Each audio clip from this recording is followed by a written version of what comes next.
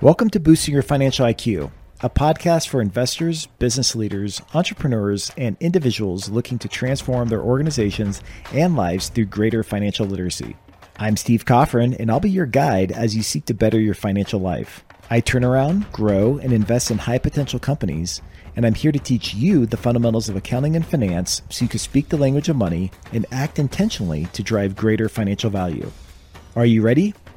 Let's do this.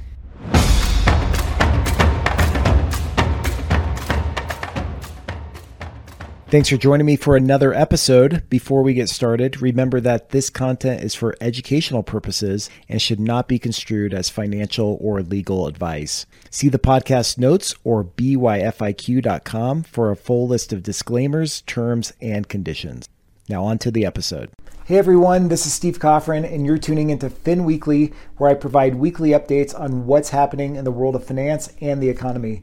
Today is Thursday, May 18th, and we're going to kick things off by talking about the debt situation that's unfolding in the United States. Here's an update on negotiations to raise the debt ceiling. Yesterday, President Biden and top U.S. congressional Republican Kevin McCarthy affirmed their commitment to reach a deal soon to increase the federal government's $31.4 trillion debt ceiling and avoid an economic meltdown. As a result of this news, the stock market rallied yesterday and closed 1.4% higher in hopes that a deal will be struck. Despite this news, if a default is avoided, the Treasury will need to replenish its cash supplies, and it will do this through selling approximately $1 trillion in T-bills, which will likely have the same impact as another 25 basis point rate increase, further impacting the cost of capital and potentially slowing GDP growth even further. But keep in mind, folks, before you breathe a sigh of relief, in 2022, the U.S. government brought in $4.9 trillion in tax revenues despite its $6.3 trillion in expenses.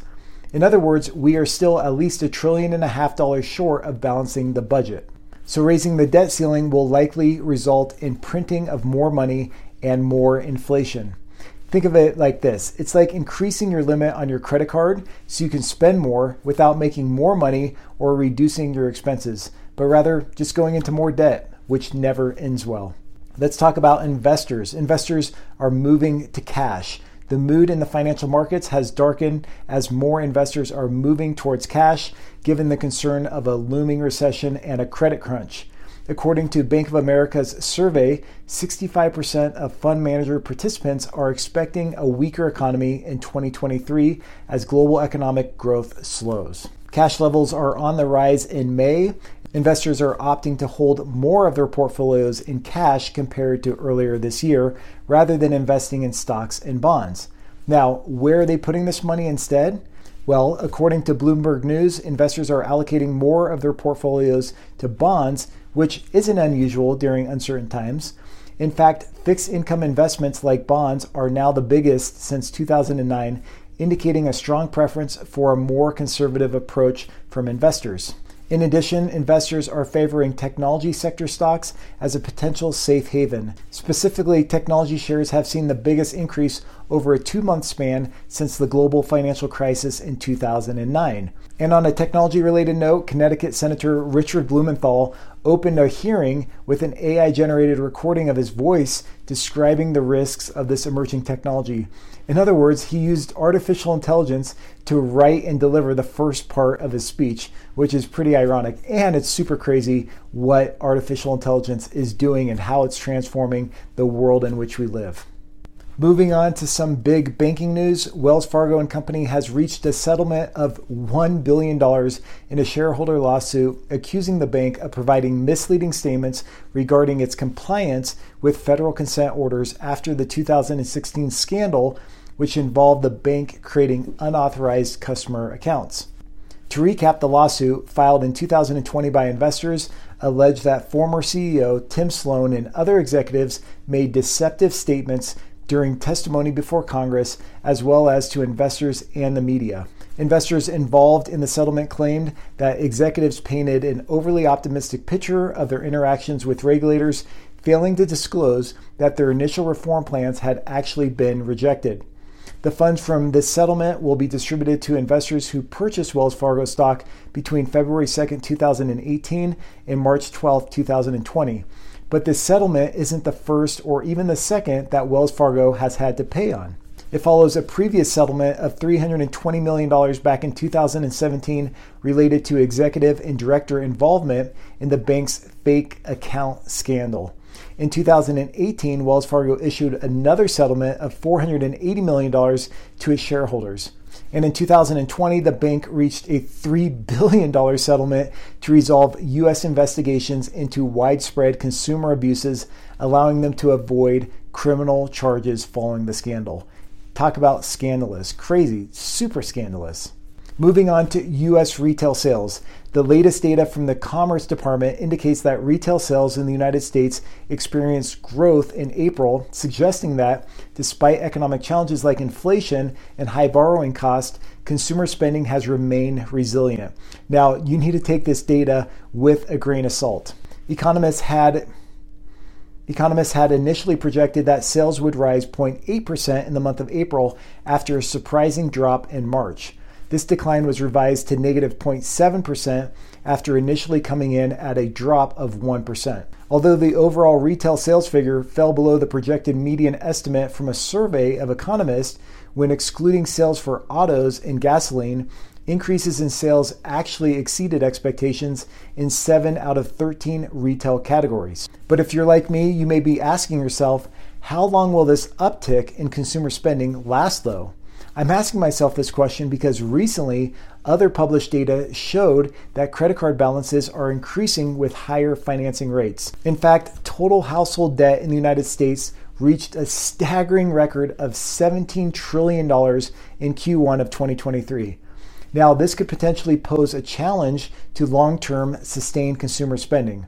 In response to this, policymakers from the Fed are expecting to put a pause on raising interest rates starting next month after several increases totaling 5 percentage points since early last year to help curb inflation.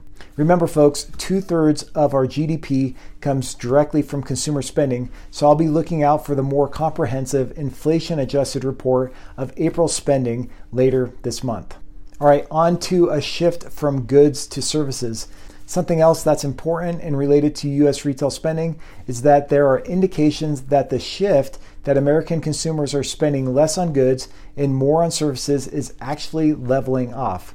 The transition to spending more on services than goods spiked in 2022, with consumers dining out in restaurants and traveling more after restrictions from the pandemic eased up. This trend might be over though soon, because even though people are spending more money overall, because things cost a lot more, the overall trend is that people are lowering their spending on goods and services in total.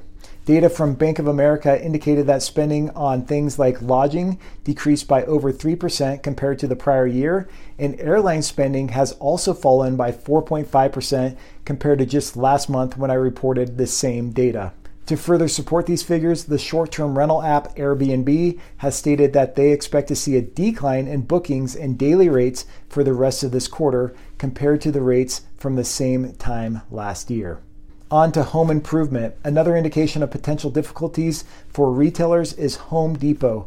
The home improvement retailer, which initiated the quarterly earnings season for other merchants, later revised its statements with a more downward outlook over concerns about consumers pulling back on spending.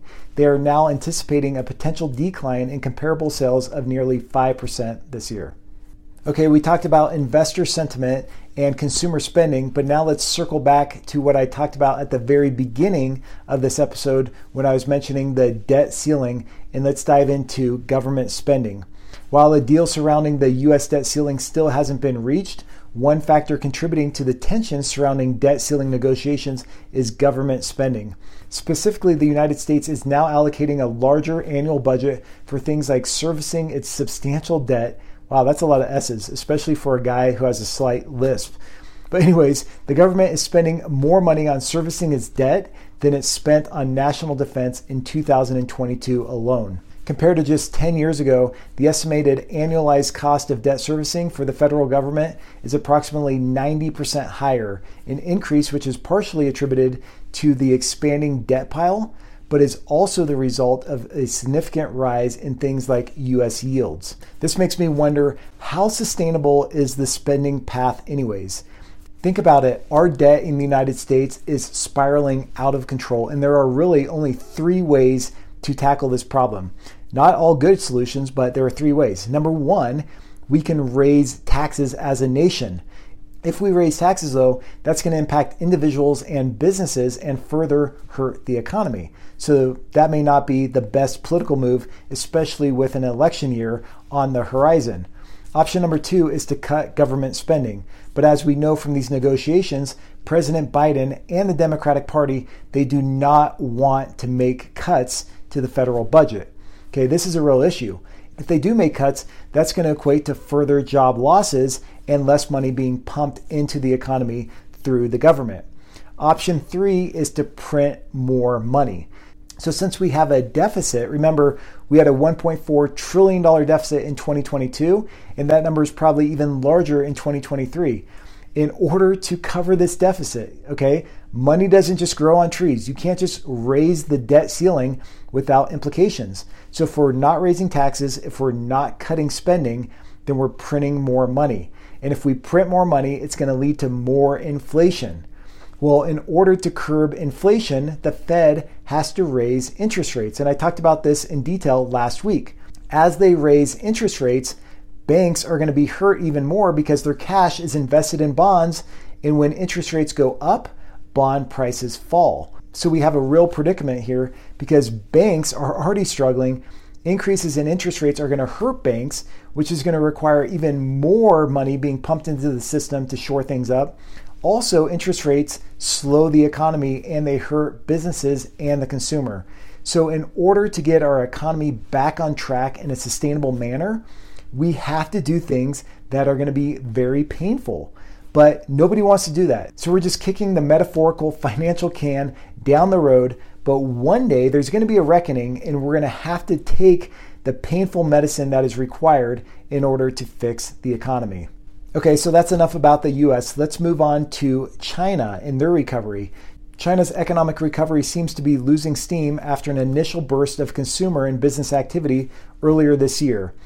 The latest data shows that industrial output, retail sales, and fixed investments grew at a slower pace than what was expected in April.